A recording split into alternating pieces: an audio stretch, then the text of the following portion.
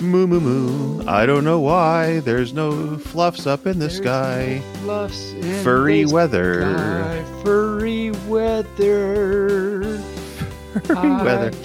It's furry weather. So I was trying to help my honey lift a really heavy thing a little bit ago, and it turns out I'm not a very strong pup. Not a very strong fur, it turns out. I'm more of a weaky fur. This is Barely Furcasting, featuring Tabin and Injured Nerves audio production. A weaky fur. It turns out. Turns out. Well, let's start off with saying Moo Bark Fluff, hello and welcome. We are so happy that you are listening. I am Barely Normal, your co-host that is not Donnie Most. And with me, of course, is the reason you all tune in, Tabin. How the fluff are you, Tabin? Well, Moo Bark Fluff to you, Barely. I am doing fine, and I don't know. I mean, I thought the reason every fur listened to the show was to listen to your golden, dulcet tones, as it were. Dulcet tones, yep. Your golden. So, flashback to any fur that, if you remember that episode where we talked about that. That's a long time ago. That's a long time ago, so kudos to you. But yes, I'm doing good. My week's been good. Been doing the stuff, running around, doing things or something. How have you been, Mr. Barely? Well, been doing good. It's been very interesting here at my house this last week. My hubby has been searching for some kayaks online and used kayaks. And so he kept finding them online and doing things. He'd go to buy them and then they would be sold out from under him, or he didn't like the color or blah, blah, blah. I finally said, let's just go get new ones. It's so much easier. So we went to the store and we bought 2 Vibe brand sit-on kayaks, 10-footers. They be vibing. And 1 Dolphin sit-in kayak. So we have 3 kayaks. And then he also bought an inflatable stand-up paddleboard. Wow, going all in. So I guess. We have all sorts of things for the hot summer's days on the lakes and the rivers to go cool down. And, speaking of summer, because it's almost summertime, it's very, very close to summertime. Yeah. I hear the ice cream truck at least 3 times a day now in my neighborhood. Sometimes they compete. So 3 times a day? Yeah, and I think there's like 3 different ones. But, okay. And it's just that music. It's that music, that creepy tune. Music. Yeah. It's just so creepy. Kind of gives you visions of like clowns and stuff and like horror movies. Yeah. Horror. Oh yeah. The little Jack in the Box that makes the noise and then pop up. And then Chucky comes out and does bad things and slices your throat. Yeah. So, and then a couple of weekends ago, it was so nice and warm out. I took a long motorcycle ride with our friend of the show, TikTok. We rode up and over the Nestucca River Byway, which was Nestucca. What was it Stucca in? It was Stucca in the river, and it was Stucca in the woods. Oh, okay. Well, that's a great place to be Stucca if you're going to be a river, I guess. What do you have, Mr. Tabin? Hi, I have a words note. A words note. What is a words note? Well, so, and again, I don't know how this came up, but I thought it was kind of neat for whatever reason. So I'm going to say some letters, i.e. in a word, if you will. I'm going to say some letters. And you can write it down if you want, but then I want you to pronounce it because I'm curious to know what you come up with. Okay. And the letters are Hearthat. And how would you say that? Well, it could be a heart hat or a hearthet. What's a hearthet? I don't know, but I hearth it. No, I hearth it. Did you hearth it? I sure did. No, and actually that's for whatever reason this came up. And I thought it was really interesting because you could read this either as hearth it or hear that or heart hat. And yes. I just thought that was really it's the same letter. I don't know. I thought that was really interesting. Anyway, that's my words note. So before we get into last week today, I want to talk about our weekly challenge. And our weekly challenge this week is for someone to come up with a safe for work name for a group of furries. As we know, a group of ferrets is a business, a group of owls is a college. So what is a group of furries? Give us a word. Give us a word. Write us in. Like, give us email, send us a tweet or something like that, and then we will talk about it next week. Let's get the last week today because your hubby is on the line. We called him in special for this very special word. Unless he wants to hear my song that he's never heard. Honey, do you want to hear a song you've never? I think I sense a trap. Are your spidey senses tingling? Yeah, indeed, yes. It's only 15 seconds. Okay. All right. Hey, the trap is set. Haven song. So I'm going to regret that I'm actually going. I had a chance to not do this, but no, I'm going to do it anyway. So the thing is, when I was like a really little pup, so I mean, I'm a pup already, so this was only a few years ago, I, for whatever reason, had this song I came up with, and it's stupid. And so I thought I'd sing it on the show for all you furs. And here it goes. It's called Get Me. And it goes, I know you can get me, get me, get me, get. I know you can get me, get me, get me, get. And when you go to the Mickey house, I know you go to the Mickey house. That is funny. That is funny. I know you can get me, get me, get me, get. I know you can get me, get me, get me, get me, get me, get me, ow! Somebody's looking around my corner. Who could that be? Bee sting, ow! And there it is, and I will never live that down, but I had a chance to not do that, and I did it anyway. I am such a pup. Well, we're going to throw another challenge out to our musical furs out there. Put that to music. There you go, and we'll play it on the show. If you want to put that to music, reach out to me on Telegram, direct message me, and I will give you that portion of the clip, and you can put it to music. There it is. Let's move along to last week today before we move into 5-minute furs. And the first thing we're going to talk about is that word that you didn't want to pronounce it last week. And what was that word, Tabin? Well, I didn't want to pronounce because I was pretty sure I knew how to pronounce it, but then I got scared that after I said everyone pronounces it wrong, and then I was scared that I would say it wrong myself. So here is my hubby, Mr. Tatsu, as it were, to tell us how to pronounce that word and tell us a little bit about it.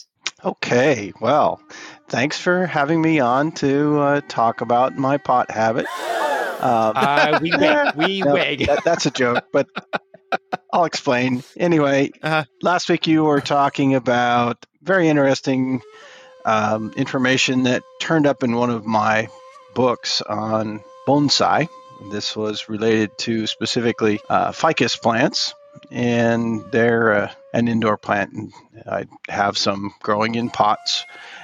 So the question of how to pronounce the word bonsai is it's a very often mispronounced word, but the way I'm saying it is the correct way of saying it, bonsai. And I want to take a little... So it's not bonsai! No. I'll get to that too, but I want to take a little linguistic detour here. And, you guys had me on, and so too bad.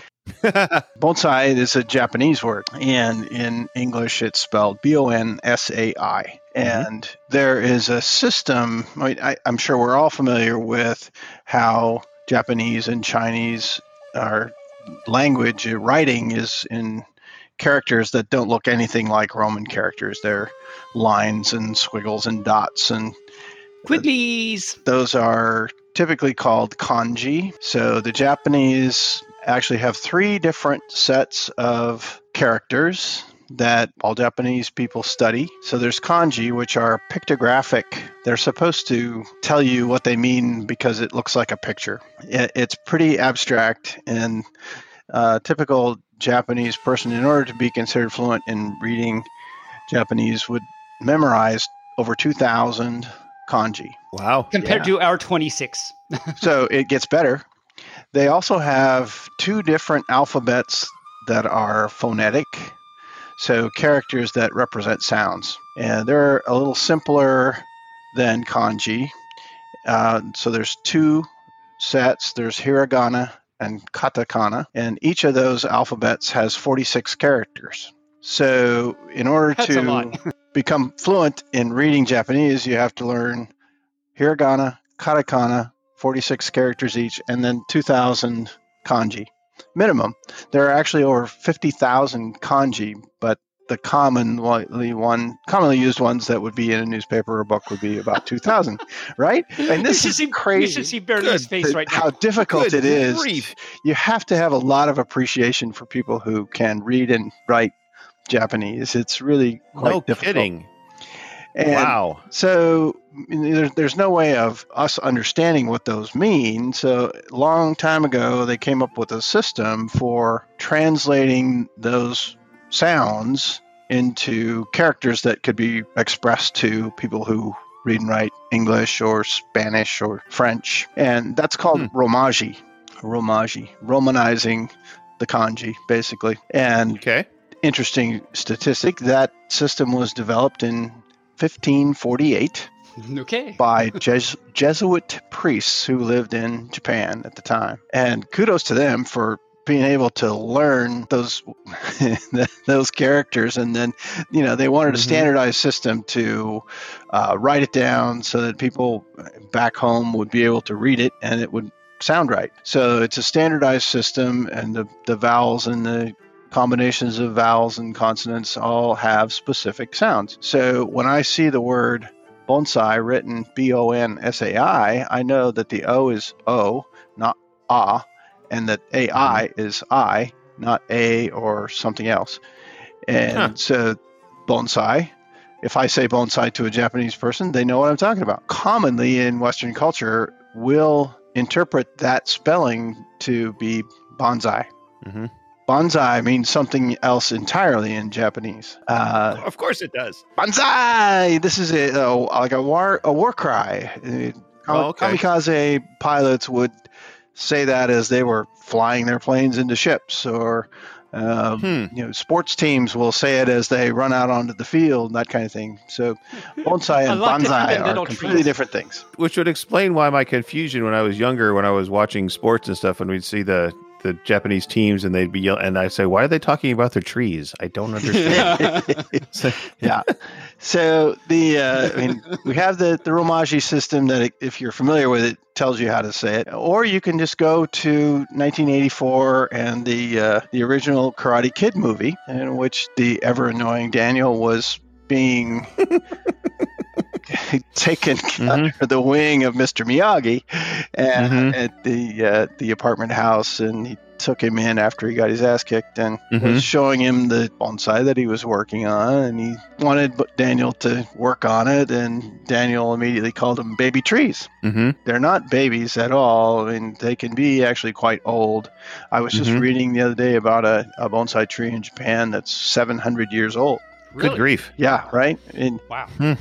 Many times they don't know how old they are because they're harvested from out in the wild. They find a tree and they take it in and put it in a pot. And that's what bonsai means, is the cultivation of trees in pots and held at a miniature scale. So they're not allowed to grow large like a tree in the wild, but the goal is to have them aesthetically look like a natural tree in the wild. And so there's a lot of different techniques for achieving that, and we won't get into that. As I said, it's growing plants in pots, and I really enjoy the aesthetics of the trees. Eventually, I hope I enjoy the aesthetics of my trees. Right now, they're pretty not great. I'm just starting out. I'm a newbie in the world of bonsai, but I also enjoy the aesthetics of the specific genre of bonsai pots. There are specific styles and features of a pot for growing a tree in a pot and developing it as a bonsai. And I've been kind of buying a lot of pots. It's kind of become a problem habit, and hence your pot habit. And my pot habit, yes. All right, friends.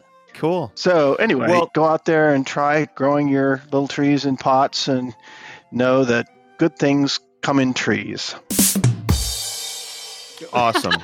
Awesome. Good things come in threes. That's about all I've got, but I'll leave you guys with a little pun that I think your listeners will appreciate. Okay. So, what is the difference between a cat and a comma? Well, I don't know. What is the difference between a cat and a comma? One has claws at the end of the pause. The other is a pause at the end of a clause. Ooh.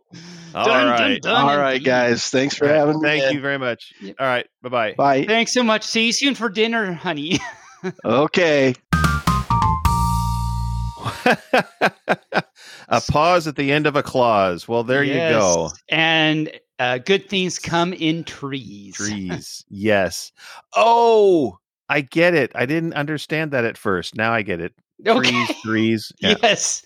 All right. I feel honored that Tatsu gave a pun that I didn't get. I'm going to let him know.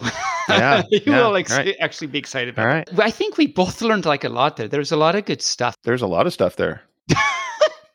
Say that again. Say what you were trying to say. I said, yeah, there was a lot of stuff there. I learned a lot. Yep. Okay, that was it. Okay. I knew that about the Japanese language, that there was like so many. I mean, I started trying at one point, and it's like there's just so much. I don't have time for that. Yeah. So much to learn. But. So we have a friend who's Japanese, and he lived there until he was like 6.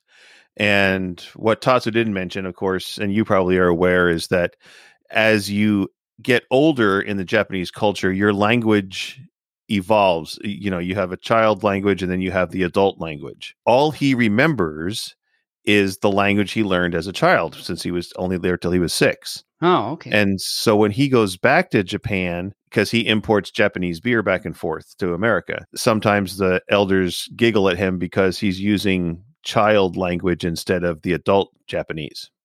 You know, I have a friend that's similar. I mean, he left Japan longer than that. He was born in Japan and everything, but his family always makes fun of him for like, one, not only like his Japanese, but also how he uses chopsticks, or hashi, as they're called in Japanese. Okay. But they laugh at him because like he doesn't use hashi correctly or whatever, or like he's all American in how he uses them. So his family's always laughing at him. Moving on to another language thing. So we talked about a couple of weeks ago, going back at least 2 weeks, I think, we talked about tortillas and not putting cake in a tortilla. That's right. And I mentioned that there was a dessert with tortillas, and I couldn't remember what it was called. And our wonderful Rain, our fact checker, pointed out to me that it is called a sopapilla.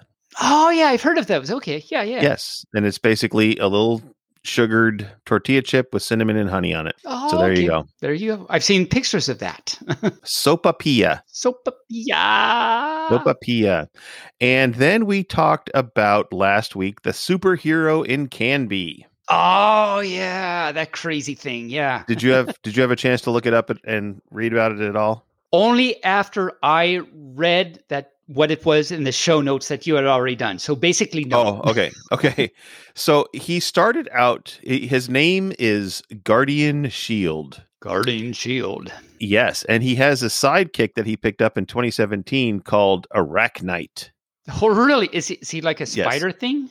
Yes, it's a spider thing. Oh, it is. Okay. Yes. It makes sense then. And he started out in Beaverton in 2015. And then he moved to Canby in 2016, and then to Kaiser in 2017. Oh wow! So, and he did his little superhero gig everywhere along that. In 2019, he stepped away from the superhero gig, and he's like, I'm getting too old for this kind of stuff. But he has recently returned in 2021, the beginning of this year, in an advisory capacity from his current residence, which is a superhero secret. Dun, dun, dun. Dun, dun, dun.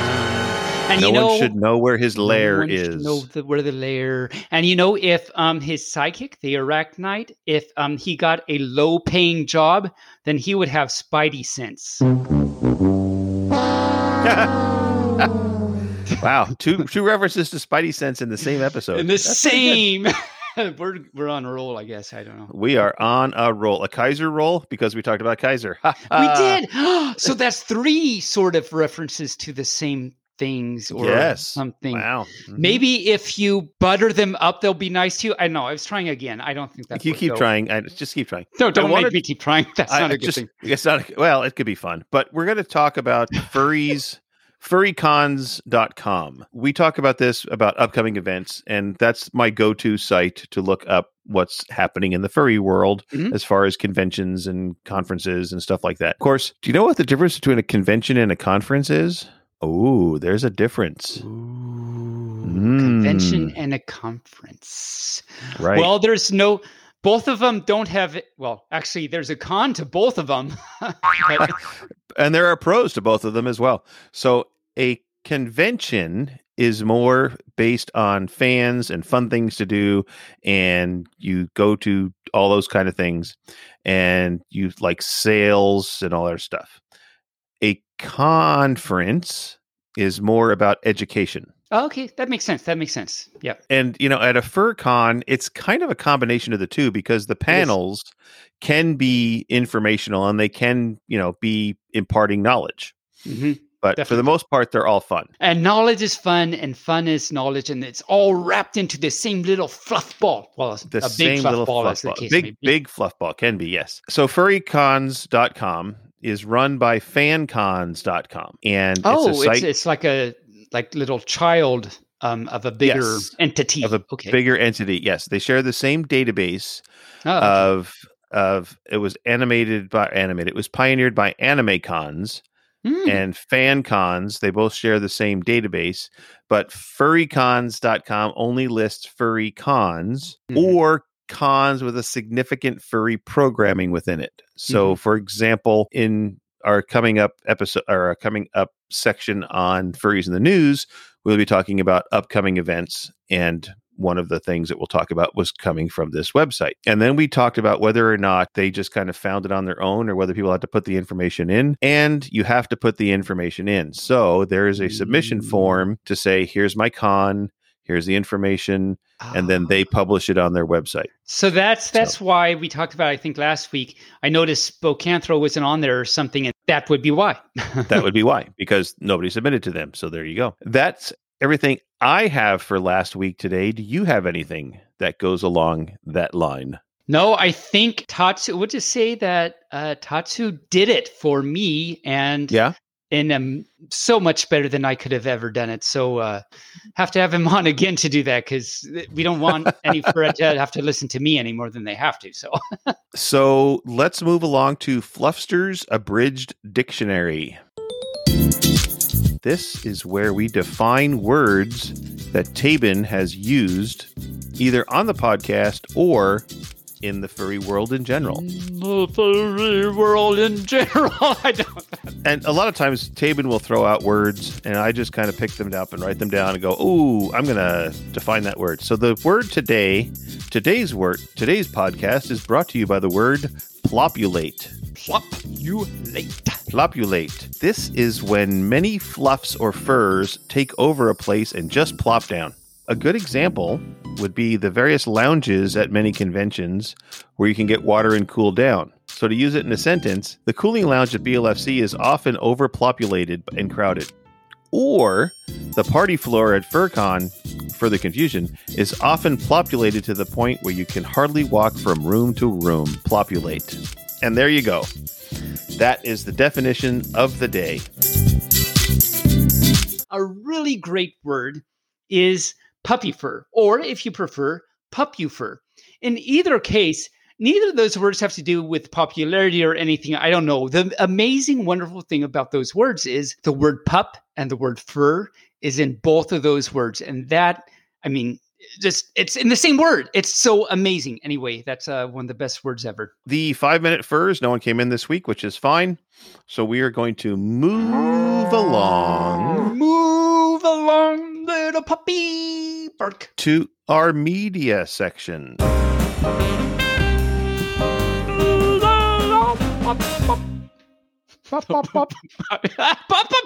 Let's do that again. That was really fun. Okay. Pop, pop, pop, pop. That was fun. What is wrong with me? I don't know, but that was fun. I don't know. That was fun. All right. So I'm still watching, or rewatching, I should say, Game of Thrones. I'm up to episode 8 of season 1, and I've been reading my whiskey book. And I make a point of drinking whiskey while reading my whiskey book, which makes it sometimes, but it makes it kind of hard to read the book sometimes because it's like, what did that word? What was that word? Yeah, after a while. Yeah, it's like. I think I read this sentence like 5 times in a row, and I still think I need to read it again. Yep. And that's pretty much it. And what have you been in the media world, Mr. T?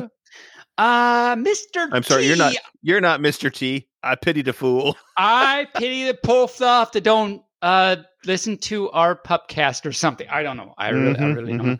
So actually for my lunchy time, I've got, because, I ran out of things, and there's things out there and you've recommended and everything, but I can't get into it. I don't know why. But so for lunchy, I've been going back and watching some old South Park episodes. Watching old lunch parts. Oh, look, there's a piece of rotten ham. There's a piece of old lettuce. There's a reason I'm not eating my lunch, because what I'm looking at is not appetizing at all. But I've been watching old South Park episodes, season 7, season 10 stuff, some season 21. Can you believe they've been running? Like, what are they in? Season 25, 27, they've been going so long. Anyway, so I've been watching that. As I talked about last week, we've been watching Man with a Plan, continued that. Really good show. That's really good. Really love it. Of course, continued on with Picard. And the last episode, I won't talk about it because no spoilers for any for that hasn't gotten around to, because I didn't realize it was so new, actually. It's the first season was released in 2020. And so they don't have season 2. Season 2 is to be released in 2022.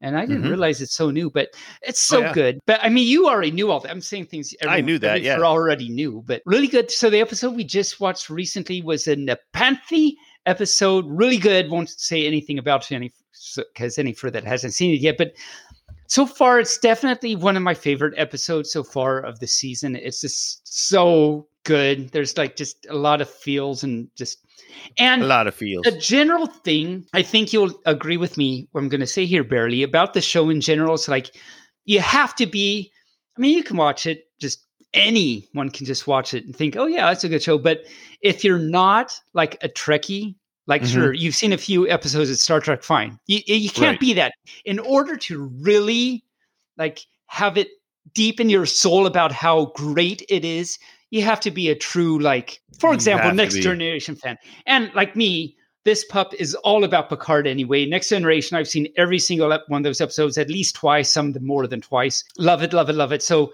you've got to really be a Trekkie to really feel it in your fluff to understand. Am I right there? Correct. And there is a lot going on in that show that ties back to the Next Generation. And if you don't know what that is, and it actually, and there's tie-ins to not only Next Generation, but there's tie-ins to Discovery, there's tie-ins to the original Star Trek, and there's tie-ins to Voyager. Oh wow, okay. So, I haven't seen those episodes. No, this is great. I think there's probably been those references to that, but it didn't click. So I'm gonna have to go back and listen, see the whole season again, I'm sure. So yeah, and, love it. Watch Voyager, because 7 of 9 comes into Picard.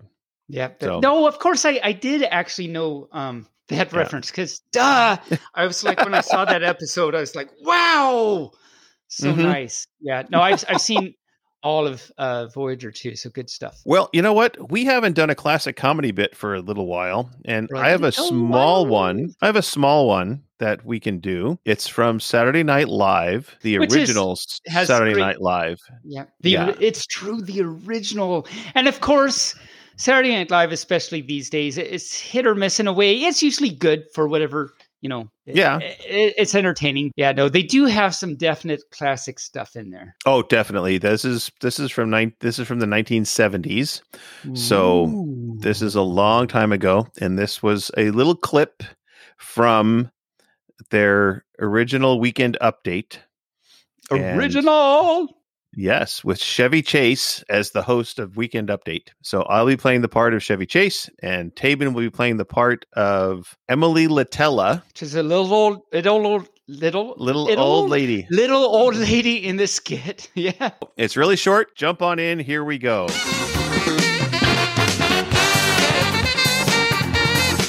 In an effort to allow all opinions on our show, as if we don't already, here is an editorial retort, is Tabin. Hello, hello, hello. So, I have to know, what is all this fuss I keep hearing about violins on television? Why don't parents want their kids to see violins on television? I mean, come on, they're violins. These are very, very useful, important things. I thought the two cellos concerts were just lovely.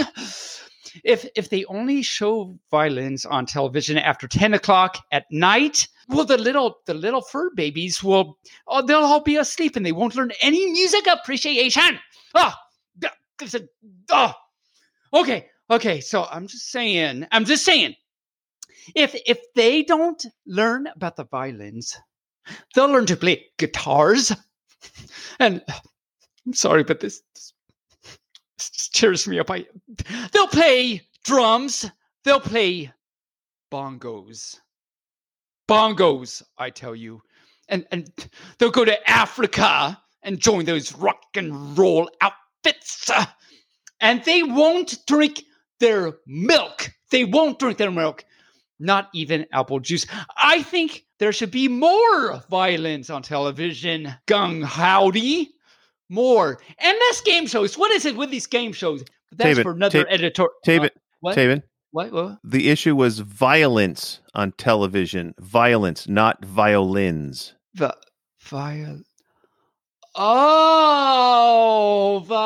Yeah, I'm against that too. So, well, that's different. Never mind. There it is. There it is. And you can go on YouTube and just type in Violins in America, Saturday Night Live, and you can see, or Violins on Television, on Saturday Night Live, and you can see the original sketch. Emily Latella. There's a whole bunch of those where she was on the show. So, all right. I think it is time to get to our guest. He has been waiting long enough. We interviewed him a long time ago, but he's been in the electronic files long enough. It's time to release the file so everyone can hear the words that he has to say. And it's Cocodope.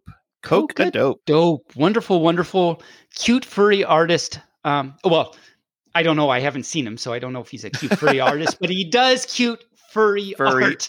There we are. Yes. There we go.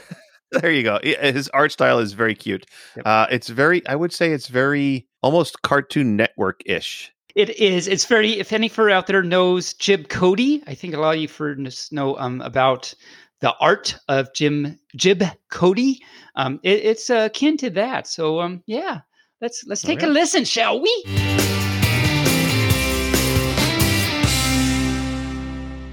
Joining us today is Cocodope, also known as Ethan. Welcome to the show. How are you tonight? Not too bad, man. I'm actually in a pretty good mood. It's been a little crazy this year, but things are slowly getting better. Oh, yeah, definitely. Nice. Crazy is fun. Oh, and let me introduce myself. Hi there, Cocodope. My name is Tabin. I'm a pup. Bark, bark. Thank you so much for being on the show on this fine evening, or whatever time it is for you over there. Pleasure to meet you too, Tabin. Bark, bark. Yay, bark.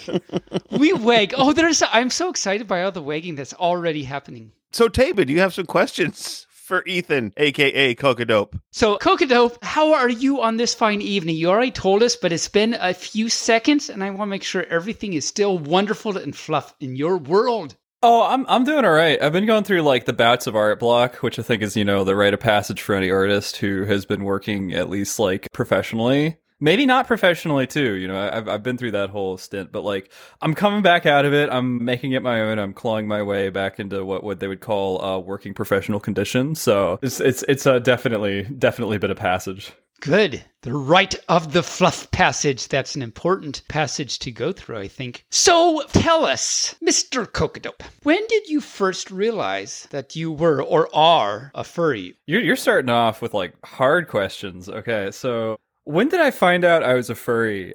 So if you want to talk about when I joined the fandom, technically it was probably back in like 2017. But if you want to talk about like when I was into furry stuff, it was way beyond that. Like probably 10 years prior to that. I would do a lot of like existing on like weird image boards and like small art sites and stuff. So like I was really big into DeviantArt. That was kind of like my first foraging into like posting art online. And I'd see a lot of furry characters and I'd be like, this is kind of cool. But all of my friends all the time just absolutely hated furry. It didn't matter like, what it was. It was just like furry is bad. Furry is something you should stay away from and you should never consider yourself part of that.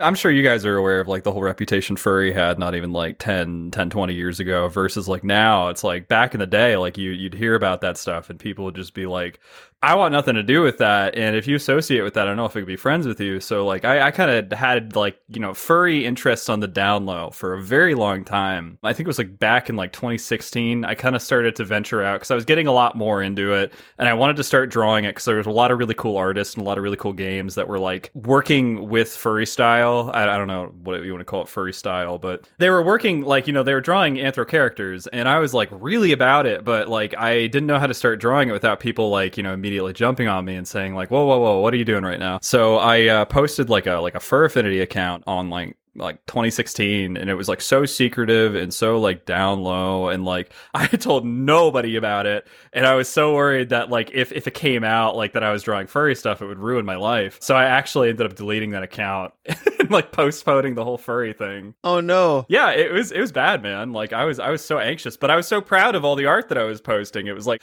weird seeing like the genuine engagement I'd get compared to like, posting on DeviantArt and like other weird places on the web. Like people were just so like excited about art and that's just what always got me back into it. I was like, crap, dude, like I don't get this kind of engagement anywhere else and like I actually like what I'm drawing right now, so like maybe I should keep doing that. I do like your style. You have a really unique style.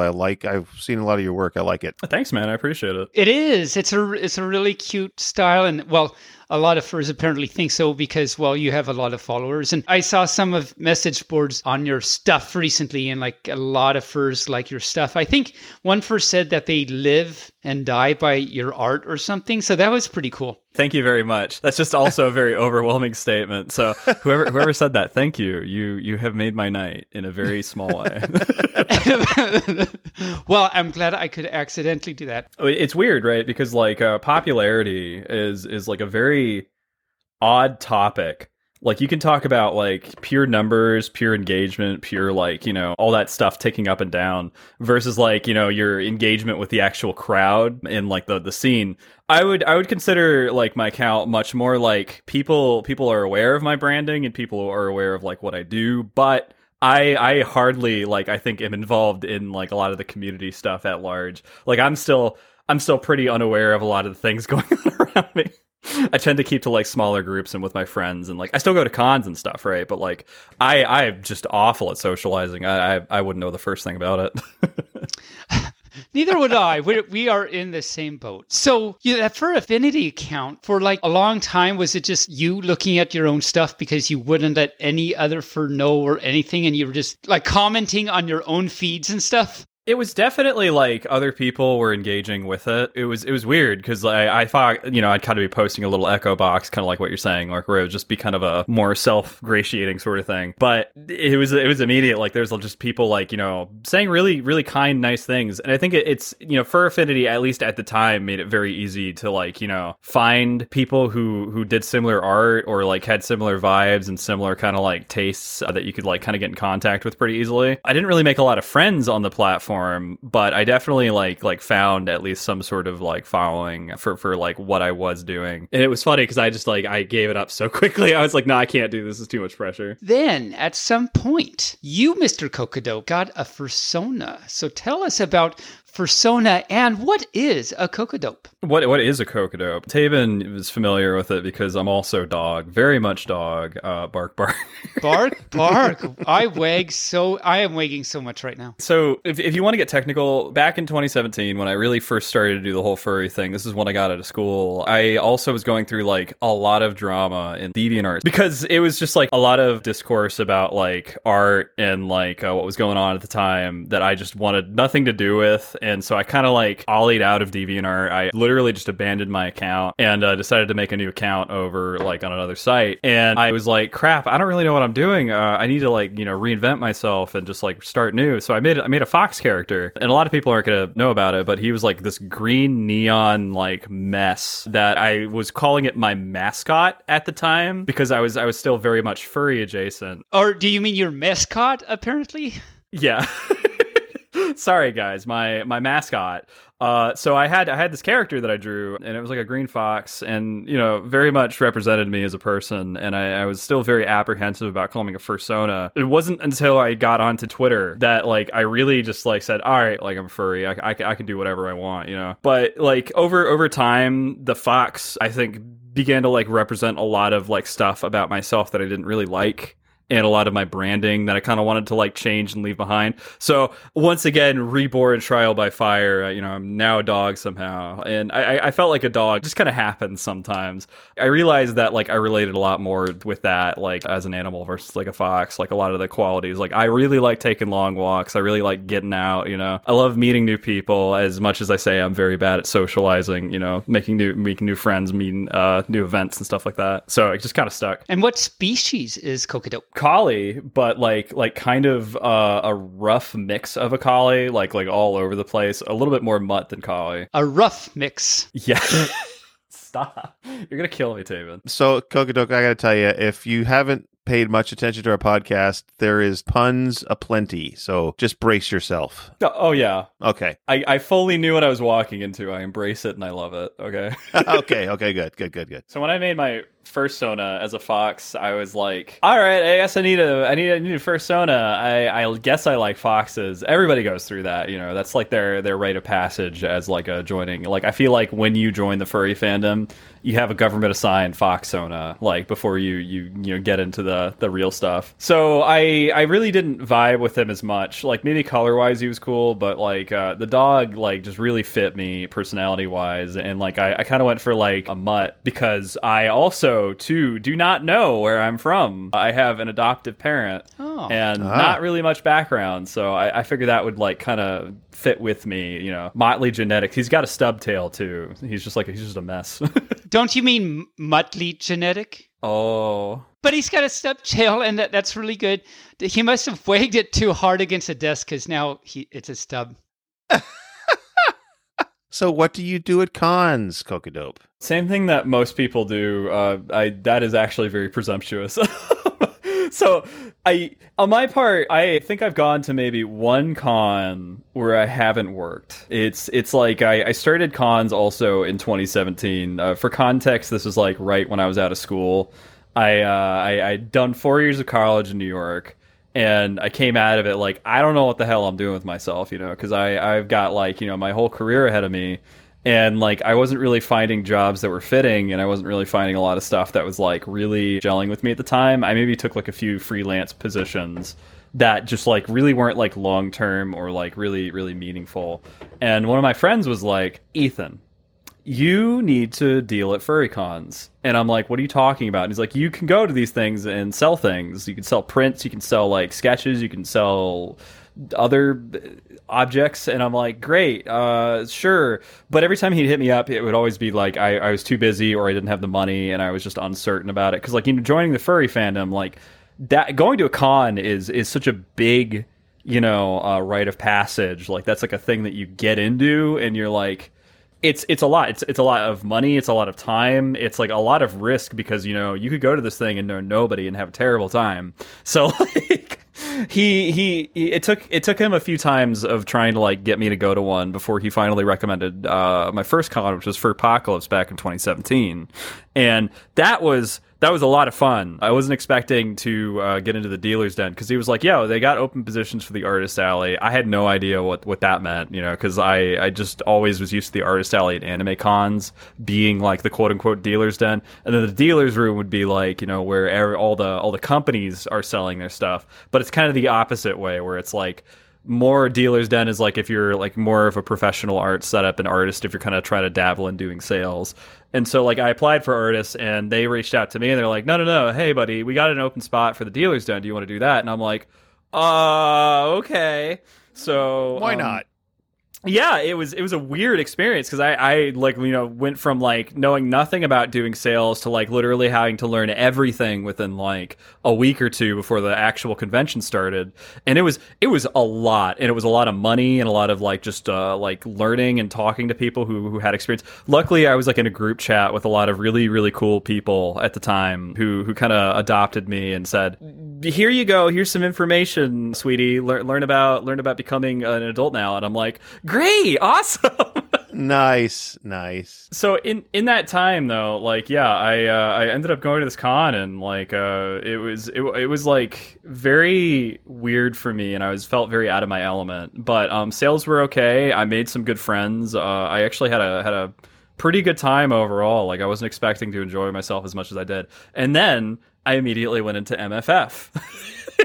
It's like, yeah, imagine selling at MFF as your second convention. It was a lot. Like, I had a friend who was selling there, and they were like, "Hey, I got some free table space if you want to come in." And I'm like, ooh. And from that point on, it was like I was hooked. I was like, I can't stop doing this. So I did the con scene for like 3 years, I think, up until about COVID started. And it was funny because I was like really actually worn out of cons by that point, and said I needed a break. And then COVID, of course, was like, here, fam, why doesn't everybody take a break? And I'm like, oh, no. So you started in the fandom in 2017, and by 2018, you were guest of honor for Apocalypse? Yeah, so funny enough, after my first year, like I said, the dealers, they reached out to me in 2017, and they were like, "We really like you, do the Dealer's Den." And I'm like, cool. So it was like about 2018, like early 2018, I think, when I got a message from the same people.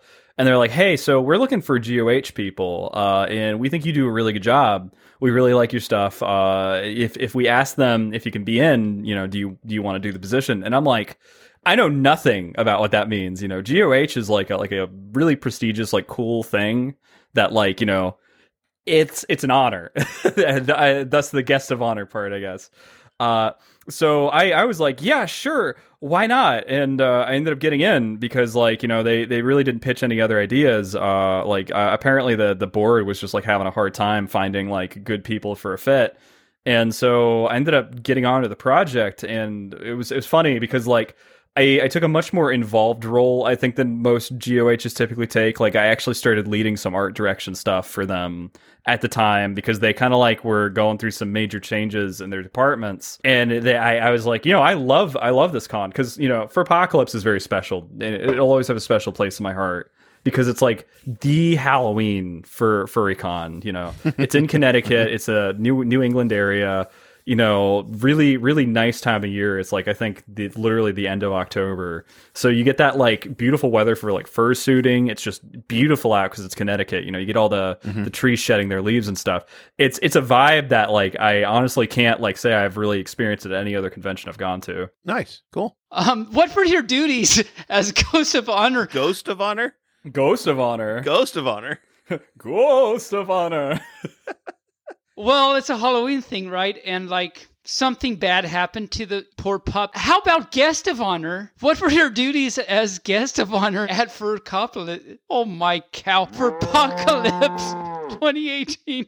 As guest of honor, it's really cool, right? Because like a convention, it's like a way for a convention to attract other people to their venue by grabbing someone who might, you know, be more in the I don't know the word for it. If you have like a popular writer or a popular artist or like someone who's like kind of, you know, really getting around the furry community, typically it's a great idea to grab them as guest of honor because it gets other people interested in attending the event, because the guest of honor is like kind of the representative for like the theme and like the whole attitude behind the convention, more or less, that year. You know, they're required to do some panels. They're required to, you know, usually do some form of public appearance. In my case, I was asked to do the Dealer's Den again, which is like no brainer. I'm making money, and I'm also doing, you know, exactly the stuff the con wants me to do. The con itself had a really cool dinner. Like, I think it was like Friday night or Saturday night where I ended up going and hanging out and talking to some people. But it's great because the other big responsibility, at least in my case, the reason why they typically hire like writers or artists is because they do a lot of the assets for the convention, and they basically help shape it up so it's got like more personality and more like kind of cohesion behind it. And like I said, in my case, I was kind of grafted into like the art department, and I got a few of my friends and some other people to like come in and help like develop a whole package for the convention, for their website and for like their shirts and their other merch that they were selling at the con store. So it is a lot of work, but they in exchange give you like, you know, like a free flight, free form of travel. They'll give you like, you know, room for the weekend and access to like the whole convention and some other fun goodies, you know, along the way, usually. Wow. That's a lot of good stuff. Yeah, I mean, they kind of treat you like a rock star, which is like nice. It's a really cool experience. Like, you know, for anybody who gets the chance to do it, I highly recommend it. I did actually do that one year, a few years ago at a local con. Ooh. So yeah, it's good times, and it's a lot of work. Like you were just saying, like you don't just lay around. You have to do stuff. No, you're like in communication with the con for like most of the year. If it's a good con and they're utilizing, you know, their GOH properly, they're definitely in contact with you. I think some cons can have a habit of overstepping their boundaries and understanding, like, you know, how much work it is that goes into actually setting up the assets. But, you know, it's important, I think, as the GOH to be able to say no sometimes and be like, yeah, you're overstepping your boundaries here. Maybe like, let's try to renegotiate what it is that you're getting into. But typically you'll be signing a contract and some form of like meeting's going to happen to help like elaborate what your responsibilities, you know, total as. And I have to say, I'm very proud of you for many reasons, Kokodo. And two of the reasons are in things you said just recently. One was you were talking about the cons and how you have to be in contact with them all the time. And I was really proud of you for saying that. And also, earlier you were talking about you had to give context to the fur cons, and you said fur context. And I was very proud of you for that too. So those are two reasons I'm proud of you. I appreciate it. So how long have you been doing the art things and illustrating, and what drew, you to it? That's another really big question. Art has always been like a really big thing to me in my life. Like I don't think there's ever been a day that I haven't drawn, you know, or at least been like in that zone of like, yeah, I absolutely love what I do. You know, more or less I'm starting to hate it more now, but it's because like I've got a lot of work on my plate and I'm starting to feel a little bit more stressed out about like where I'm at with my career and like what I'm trying to do, you know, future wise. Because it turns out getting older means that you have less time to do the things that you want to do. And so it's like, it's definitely been a converse slide of that. I mean, I'm sure everybody here knows how that feels, but well, I hope to always be a pup so I don't ever have to feel that. Yeah, let's just stay 25 forever. I'd love that. Actually, I'm only 5. I'm actually only 5 years old, so I plan to stay that way forever. Yeah. Yeah, no, I absolutely stand that. I think that's a wonderful perspective to have.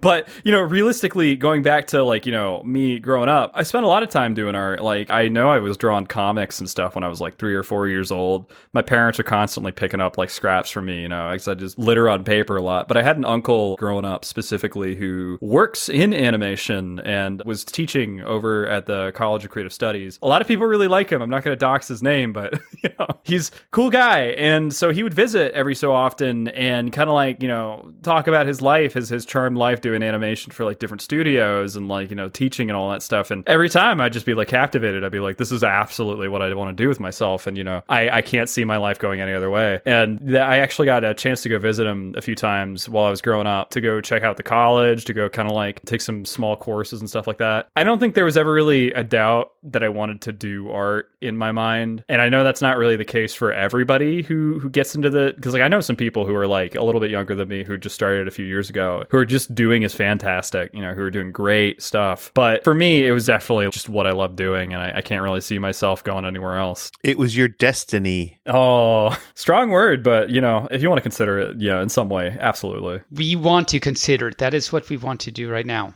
And so you do this full time. You were talking about kind of doing this professionally. So this is your full time fluff. Yeah, so starting I think back in 2007, like all the way back, was when I really started to first post art online. And I don't think there's really ever been like a section of my life where I haven't been finding some sort of online board to like post art and like make friends with other people who are posting art. But I ended up going to college for it, specifically from like I think 2012 to 2016. That's 2017. That's when I graduated. But yeah, I went to a professional university set up for that whole thing. I did college in New York for like 4 years of my life. I lived a little bit longer there than like, I did college, but it was definitely a huge part in like me like finding ways to kind of like vamp out my career and learn more serious aspects of art besides like, I like drawing, let me just draw whatever I want. Like I definitely had fundamentals in like a lot of the courses that I took, like a longer understanding, like more thorough. Like I did a lot of anatomy studies, a lot of like color studies, a lot of things that, learn from a typical college environment. So that definitely played a little bit into me taking it more like a professional career, I would say. Well, it's always great to like be doing what you love. So that's actually, I wag for you about that. And do you have a favorite character to draw these days? I imagine throughout your entire career, we'll just call it a career, since the beginning, you've had different things you've drawn in different favorite character or characters or something. Where has that morphed to? Where is that now for you, Mr. Cocodope? A lot of it was I would do these little comics of like characters that maybe weren't really important to me at the time, but they're kind of like a conduit to like tell like small stories and small like things that were going on with me. I've always used art, and this is like my form of expression, as like a sense of I want to talk about my life growing up, and I want to talk about the things that I'm very familiar with, because I grew up as a very queer person, very unabashedly gay. But like growing up, I had a lot of like roads that like I had to go down because like I wasn't really certain about my identity. So I like telling a lot of little tiny stories about these kids going through some stuff, whether it's about themselves or about the people around them, a lot of like the drama that ensues from that. So like I had characters, specifically like these two, Chuck and Dean, that I like used to do a little comic series about. Nowadays I have another character, August, who like it's another dog very similar to my Sona, but he's a lot more loose and like he's got like that Cheech and Chong kind of thing going on, man. Like very, very out. Nice. He does it better with the socialization. Yeah, much more outwards and friendly, and like what I wish I could be in myself. So I could say a lot of my characters are like obviously exemplified parts of myself that I want to share with other people. But if there's any characters, to get back to your question, that I like drawing, it's definitely like a lot of the ones that I've come up with along the way. I don't do a lot of fan art, surprisingly. I just never really feel the inclination to do that, and I don't tend to keep up with like memes and all that stuff. It just takes too much like willpower out of my brain. Like I feel exhausted when I try to keep up with trends, which is why I think I'm not great at social media, but So you, in the summertime, you stay hot all the time because you don't do any fan art. I'm waiting for the crickets. Are you ready for the crickets? Because they're coming. My brain is like just trying to comprehend. Oh my! No, Tabin. When he said he doesn't do fan art, he doesn't draw fans. There's just no fans in his art. Oh, okay. Oh, yeah, I see. Okay, yeah, that's where okay. I was. Yeah. Okay. So, are we all on the same page, Fluffing Out? Do we all? Are we all on the same pun page? I think we are all on the same pun page at this point. He doesn't realize he's being punished this whole night. No, I'm being destroyed, absolutely. Yes. But I embrace it. I take it on as a form of flattery and challenge. There you go. So, what is the biggest project that you have done? Oh, that's so I have the worst track record with projects. I would say probably one of the more notable, bigger projects I've worked on outside of the industry was my podcast, Dope Talk, which was like also back in 2017. A lot of stuff happened in 2017 in a very short period of time, and I quickly learned that doing a lot of things at once is bad, especially when you're trying to do them very well. Because when you try to spread your attention so thin, it just makes things hard. So I really wanted to make a podcast around the time. I was on another one a long time ago, and it kind of like really filled my brain with like, I love talking to people, and I love like hosting, and I love like the idea of like creating a curated kind of like little thing that other people can enjoy. And podcasts just happen to be in that like territory of like not very hard to make, but like, you know, definitely you can do a lot to make it your own. So at the time I was like meeting a lot of these really cool artists and other creators like around Twitter. Cause like, that's when I really first started off. Like my Twitter account was really starting to grow. I was meeting a lot of really cool, interesting people. And I was like so enamored with that process that it was like, crud, you know, I really want to bring that, you know, feeling and experience to other people. So I started inviting a lot of the people that I was meeting onto my podcast and like, you know, interviewing them and talking about their life experiences and like kind of what got them into doing. Because like I know a lot of people, at least in the creative community, they want like to get some notoriety. They want like a sense of like accomplishment. They want to be able to share their stuff easier. And so like it seemed like the best option to interview people who've gone through all that, you know, who could maybe offer some little bits of wisdom and like a few jokes here or there. So that's kind of like what started Dope Talk. But, you know, all good things come to an end. And for me, it was like I just couldn't keep up with the whole process of like reaching out to people, creating assets, setting up schedules, setting up podcast scripts, That's why we have a staff.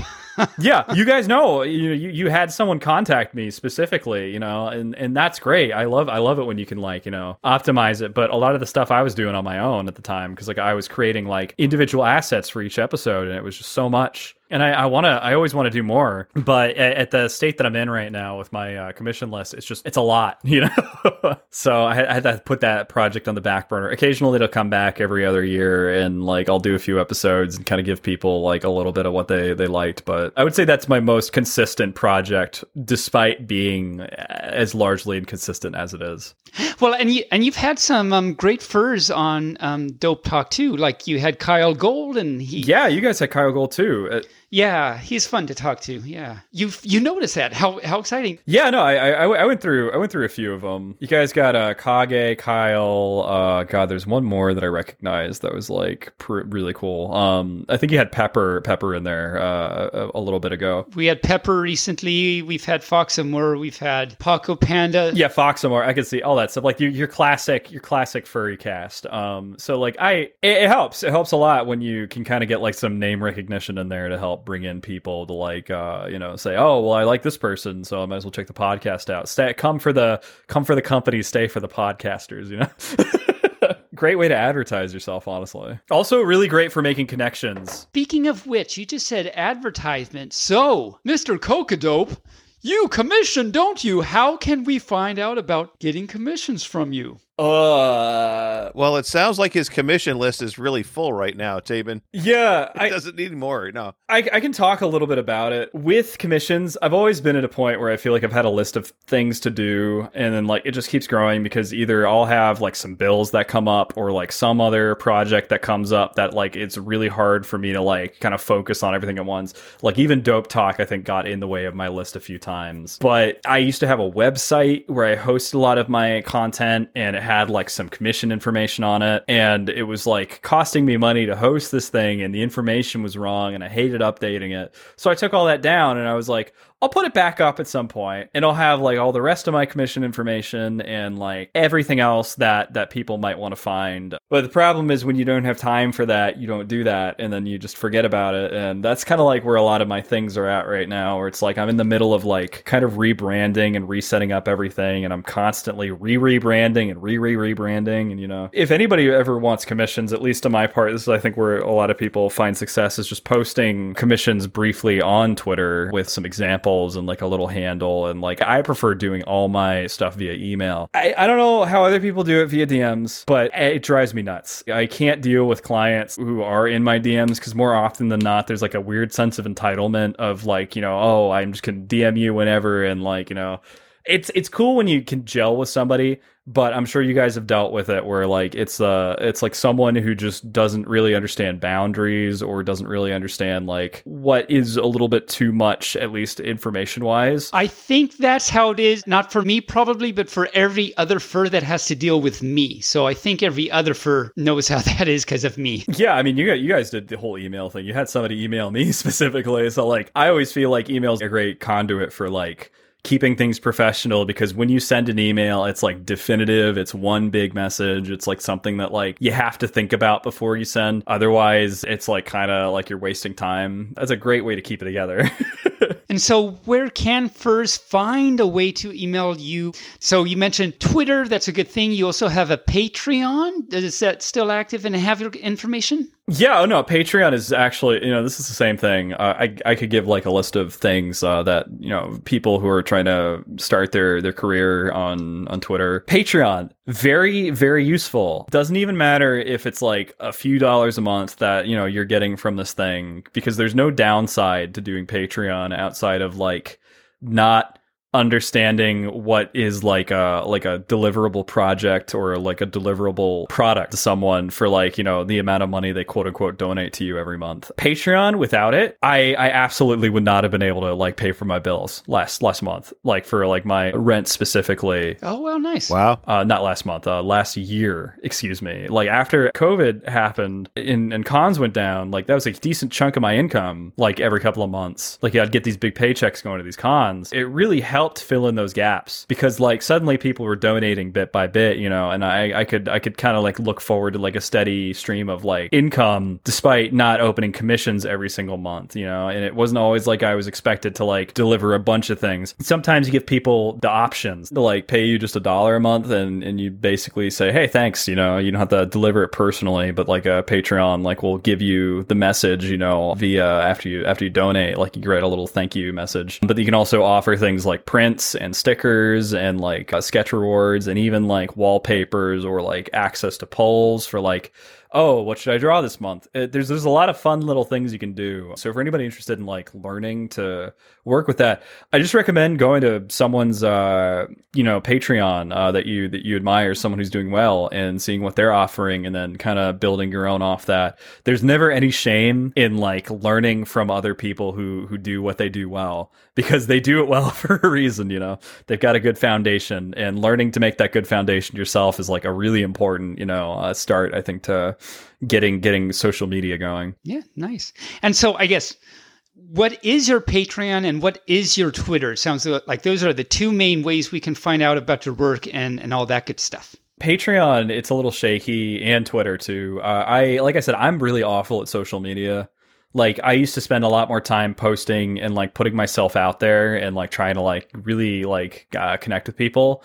But it feels like more often than not these days, I just don't have the time for it. And I feel like the stuff that I have to say is like just kind of all over the place and maybe not super relatable. And like, I just never really know. I feel like if I put myself out on Twitter, there's like, it's like a crapshoot as to whether or not someone's going to get really what I'm going through at the time. I need to get a little bit more confident about like what I'm posting, because I feel like people just like hearing like, what you're going through. But with both those are the best way to find my content. Specifically, I used to have a website. I'm trying to put that back up, but God knows how long it's going to take, And so on your Patreon, you stated, now, this is a big thing. In 2020, it was a huge year for you, and you were going to make even bigger, and I quote, bigger things happen, and that, but you couldn't say much at that time. Can you say much now?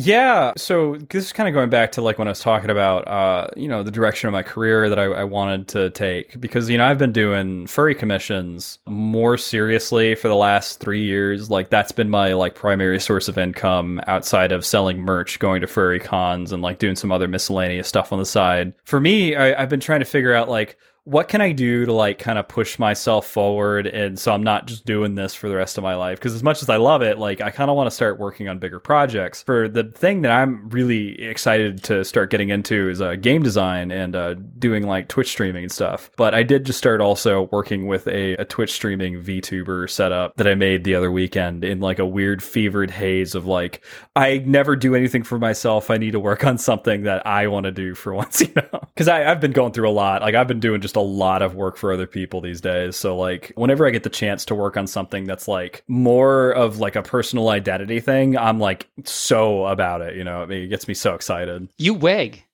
all over. Oh, I wag hardcore. Nice. Hardcore wag. So speaking of hardcore, I have a request of you, Kokodo. Could you please sing a line or two from a favorite song of yours? That's a tough question. Why? No. What? I don't know if you know that I actually do singing. I sang most of my life, and then I also play guitar a lot. Here, I could actually bring out my guitar real quick. Wow. Tabin, did you know this about him ahead of time, or did this just like come out of the blue? I'm just a pup. I don't know things. Okay. Sounds like you knew something that I didn't. I don't think so. I actually don't think I did.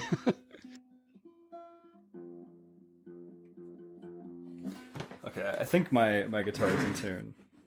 Sounds okay to me. Yeah, it sounds all right. No, hold up. No, it's not. Nope, that's not right. No, that's not right. I play guitar too. That's not right. Yeah.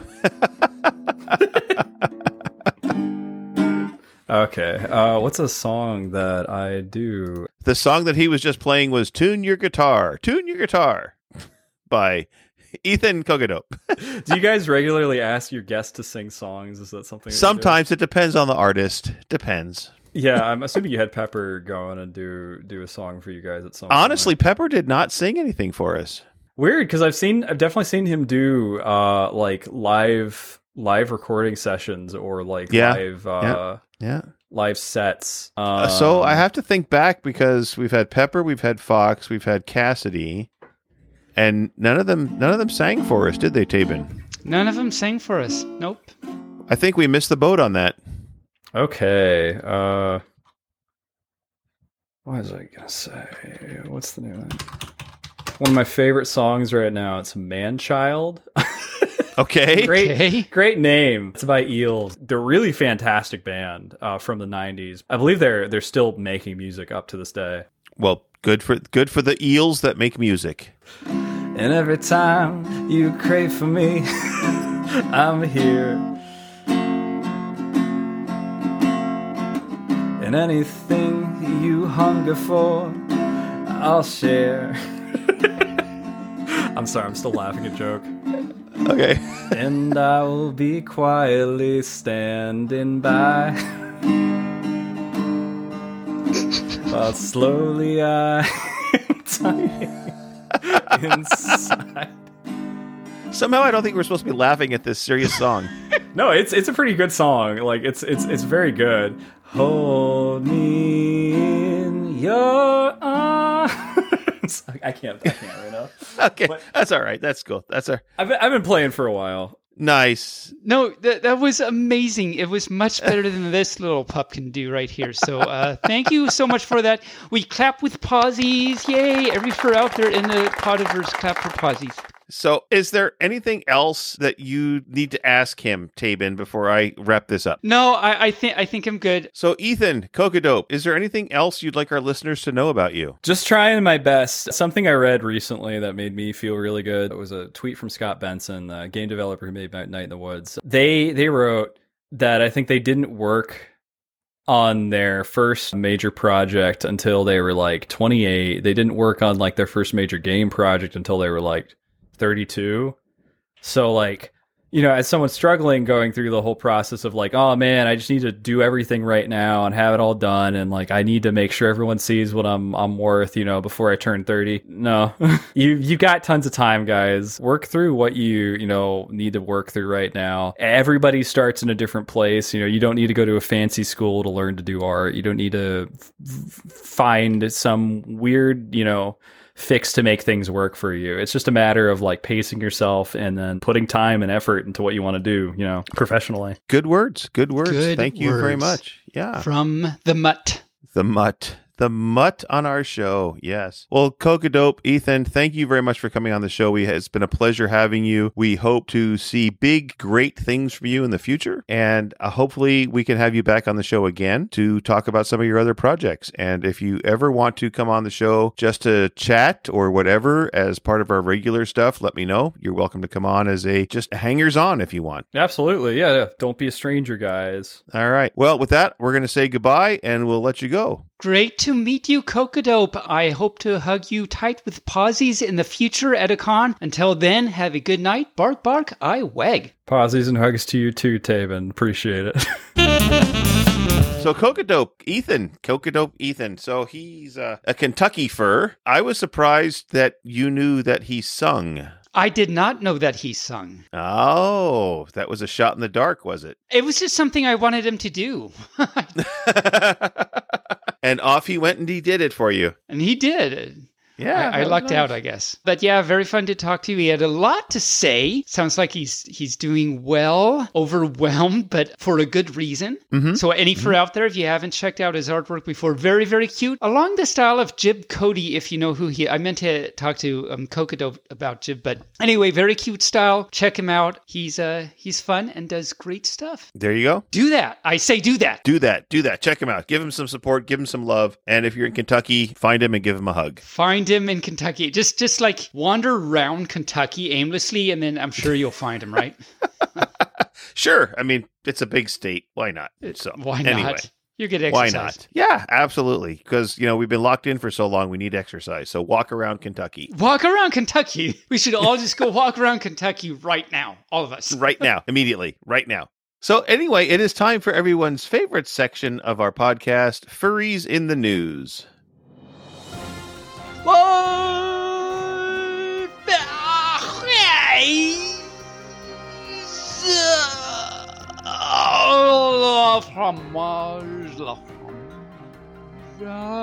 La fromage, les vaches, il faut carasser les vaches. Donne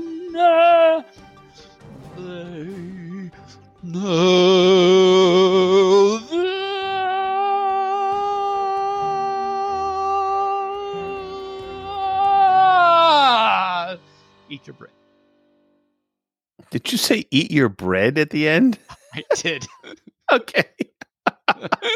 I did. Okay, eat your bread. Well, there you are. Well, and so by the way, trivia, that was Furries in the News in French.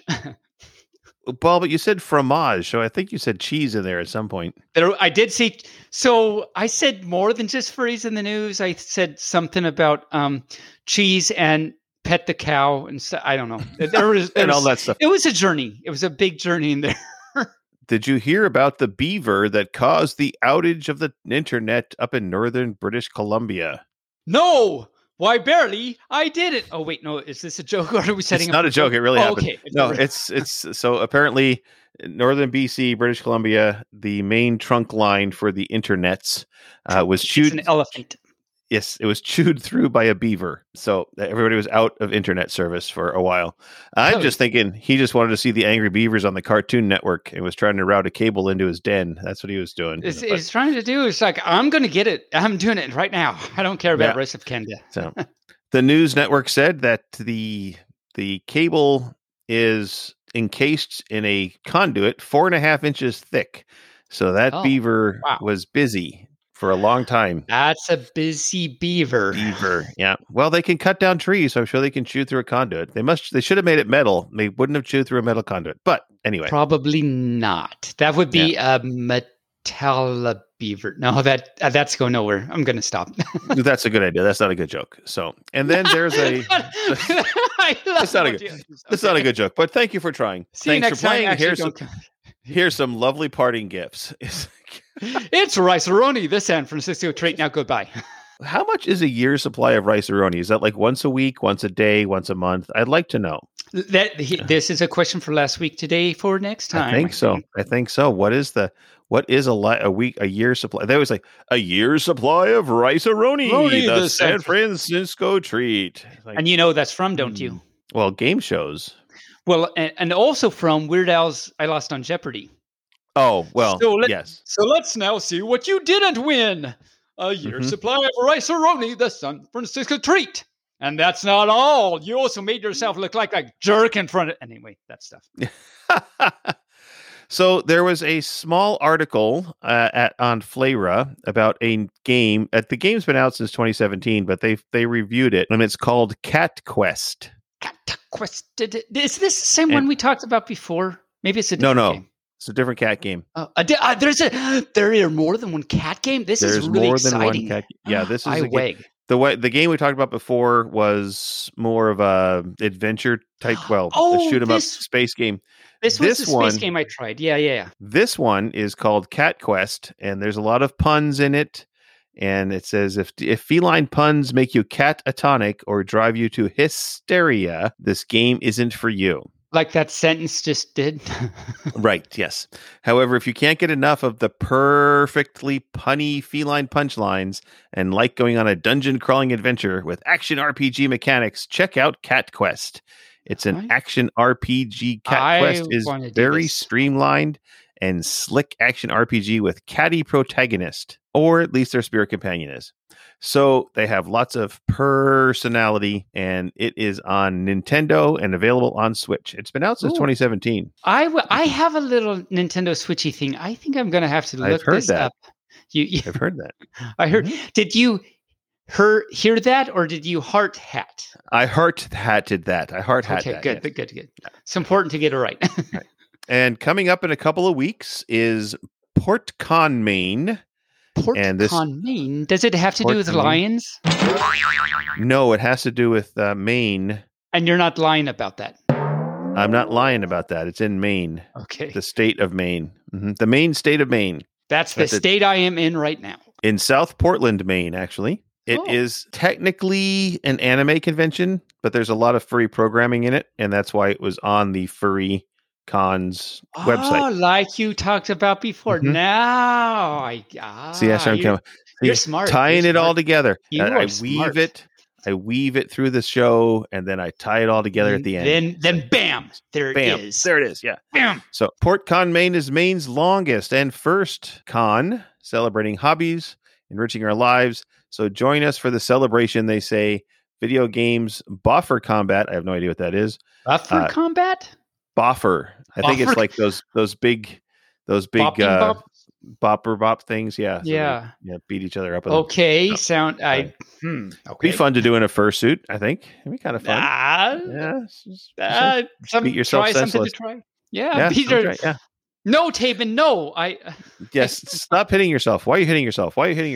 So it's a 4-day event right now for a mere $36.87. Why it's that amount, I have no idea. That's a very specific amount. Yes, it's not even $39.87. I could get that more than 30.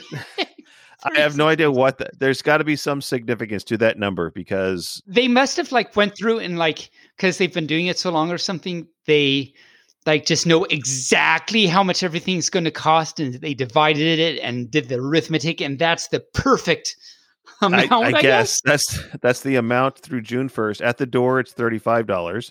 Which makes no sense. It makes no sense. It's $35, but $36.87. What?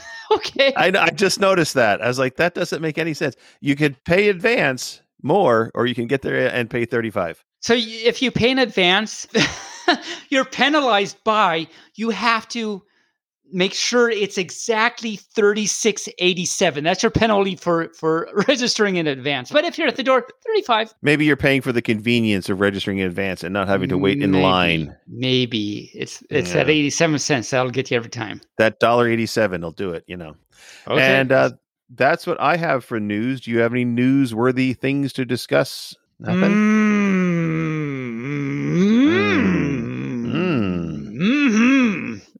Eat your bread. Eat your bread. Eat your bread. Okay. Manger le pain. Oh, sorry. Wrong. It should be manger le pain. Manger le pain. That is, eat your bread. Okay. Well, I'm going to eat my bread then. But actually, I'm going to read a Grimm's fairy tale. Oh, okay. You lied. Instead. And are you ready for the name of this Grimm's? So I'm trying to find ones that A, are going to be not what people have heard before, and B, things that will make Tabin go, what? What are they even talking about? Yeah.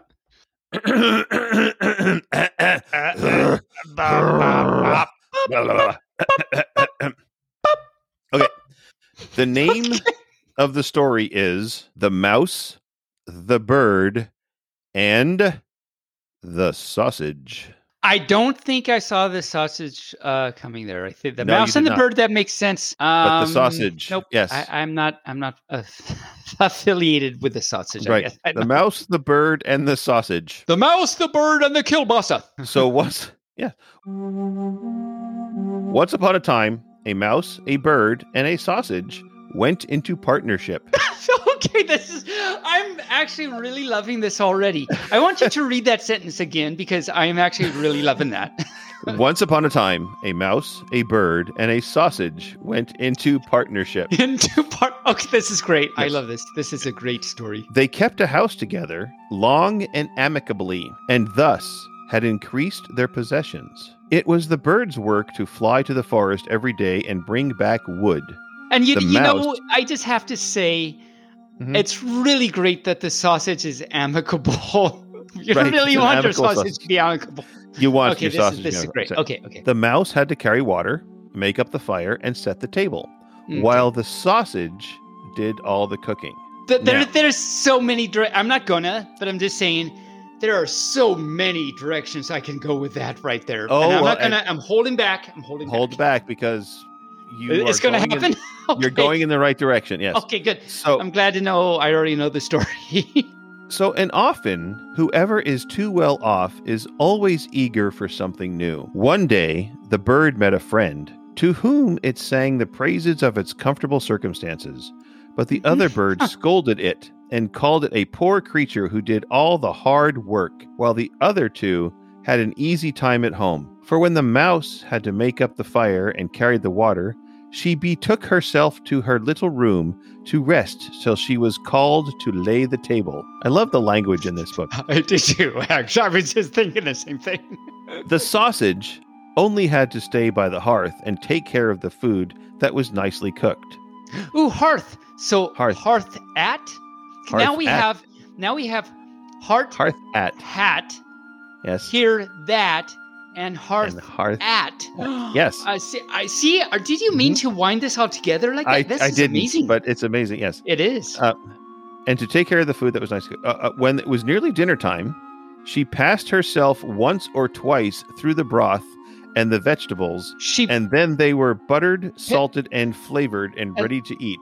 Yes. I think you need to back up a little bit. Did I miss anything? Okay, so the sausage did the cooking. Oh, it is the sausage. Okay. The sausage did the cooking. Okay. When it was nearly dinner time, the sausage, passed herself once or twice through the broth. Well, that was very nice and sacrificial of her. to make them buttered, salted, and flavored and ready to eat. Okay. Nice. Okay. So good. She used herself to flavor the food. Yes. Okay. Who needs to go to the store when you got yourself? I know. So then when the bird came home and laid his burdens aside, they all sat down at the table, and after they meal... His burdens? They all sat down at the table, and after their meal, they slept their fill till morning. They said, good sausage, including the sausage. It was indeed a delightful life. Another day, the bird, owing to the instigations of his friend, declined to go and fetch any more wood. Oh, no. I know. Saying that he had been drudge long enough and had only been their dupe. Their dupe. Oh, okay. Yes. Mm-hmm. They must now make a change and try some other arrangements. In spite of the fervent entreaties of the mouse and the sausage, I love the language again. I know, really. I want you to say that again because that was awesome. In spite of the fervent entreaties of the mouse and the sausage, the bird got his way. They decided to draw lots, and the lot fell on the sausage, who was to carry the wood. So are they selling houses now? Because they have drawing lots. Drawing lots is old-timey for like throwing dice or drawing straws. Oh, yeah. The lot was cast.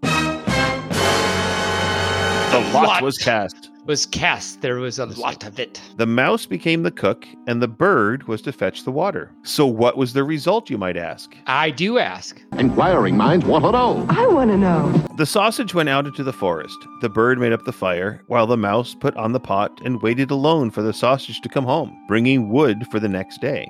I have this vision.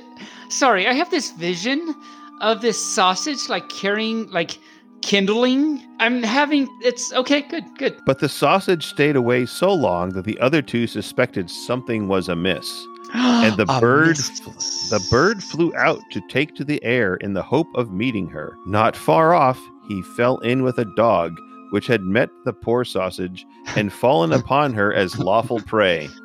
Seizing her, and quickly swallowing her.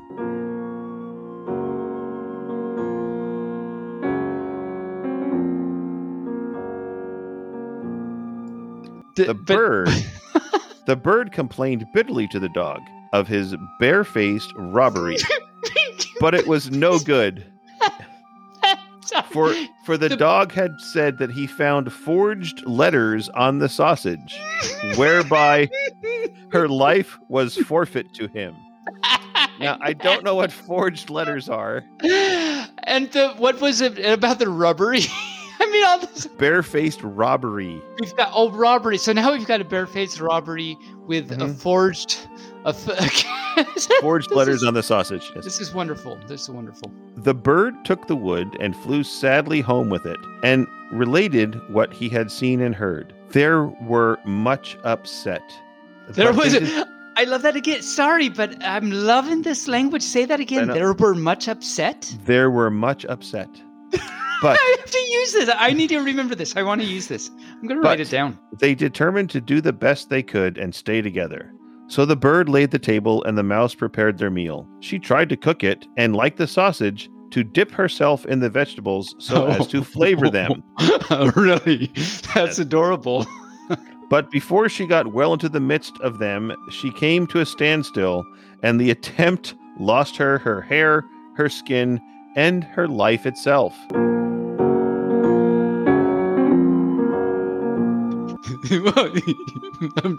I mean, it's not funny that the birdie died, but really... No, the mouse. The mouse. She tried to flavor the sausage, or she tried to flavor the soup like the sausage did. I got lost in all the... There was a dog, there was a caterpillar, there was a chipmunk. I didn't even... Yep. Okay, so the mouse... So it's not funny that the poor mousey, but still... I'm sorry. When the bird came back and wanted to serve up the meal, there was no cook to be seen. The bird, in his agitation, threw the wood about, called and searched everywhere, but could not find his cook. Then, owing to his carelessness, the wood caught fire and there was a blaze. The bird hastened to fetch water, but the bucket fell into the well with the bird in it, and he could not recover himself, and so he was drowned. The end.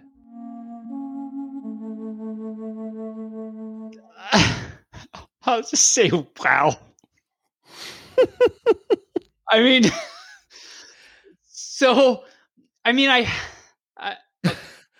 there's a mouse and a bird and a sausage. All died in this story. There's no more anything. No more sausage. Well, but I love me a kielbasa. But I don't get any more because it's dead.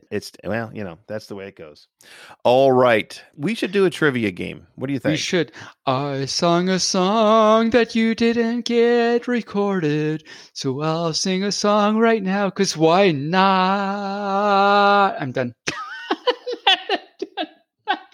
Okay. Yeah, trivia. Okay, trivia. Yeah. Trivia. Give me a number between 1 and 10. A whole number, not a half number. 7. 1, 2, 3, 4, 5, 6, 7. I hold in my hand the questions. The answer is 42. Well, that is an answer. Probably not the correct answer, though. So the game we're playing is called I Should Have Known That. So these are questions that everyone should know. Are you ready, Mr. Tabin? Oh, I'll just say, okay, yes, I am ready. Okay. Have you got your puppy thinking cap on? Puppy cap is on. Moo. Okay. The freezing point of water is 32 degrees Fahrenheit. What does this correspond to in Celsius? In Celsius. Actually, I do know this, but wait, 32. Oh, it's 0. Yes, correct. It is 0. I did know that.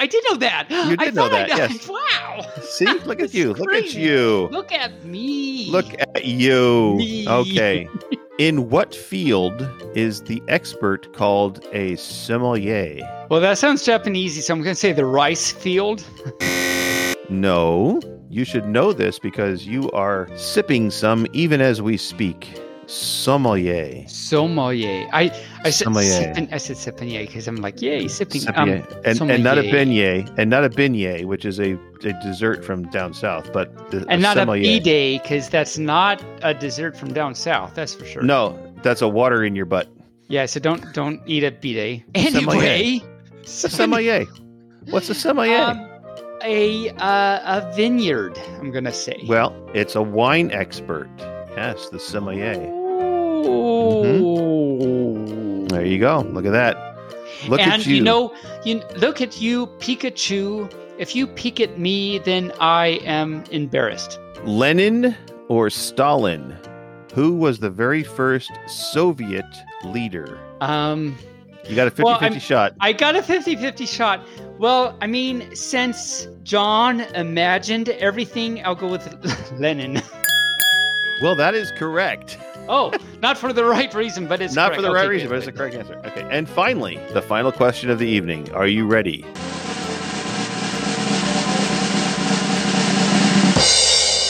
What popular alcoholic beverage is made using vodka, tomato juice, spices, and is often garnished with a celery stick? So, I mean, this alcohol thing, I don't know. I mean, I keep hearing I'm too young for this alcohol thing, so I don't know anything about it. But I do remember that in the Bible, there was this particular woman by the name of Mary. And then in the Bible also, there was Jesus, and he was hung on the cross, and there was blood on it and stuff. So I'm just going to have to say a Bloody Mary.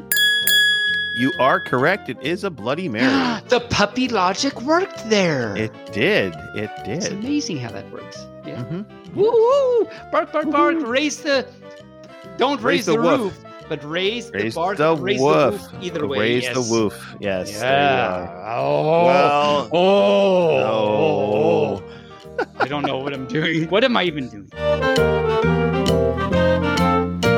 I don't know, but we find ourselves once again at that portion of the podcast where we get to say goodbye. It's actually, I don't think this is the portion part. I think this is the great part of the great portion. Yes, it's the greatition. Well, we have to say goodbye. I want to thank our guest, Cocodope. Be sure to check out their social media areas and be sure to send them some love. Yeah, and thanks again to our continued supporters on Ko-Fi. Your donations help to keep the podcast running. Thank you so much, Fluff. Be sure to tune in next week when our special guest will be the Tater. The Tater. She is. Tuts. They are the one that drew your artistic stuff. Yes. Your stickers Tater on Telegram. And some of my con badges. And I've been meaning to get around to commissioning from them a nice big picture, but I haven't yet, so I should do that someday. So thanks for inadvertently reminding me. You didn't know you were reminding me, but thank you. And so until next week, Tabin, I encourage all of our furry friends to stay furry, and I say unto you, Moo Bark Fluff.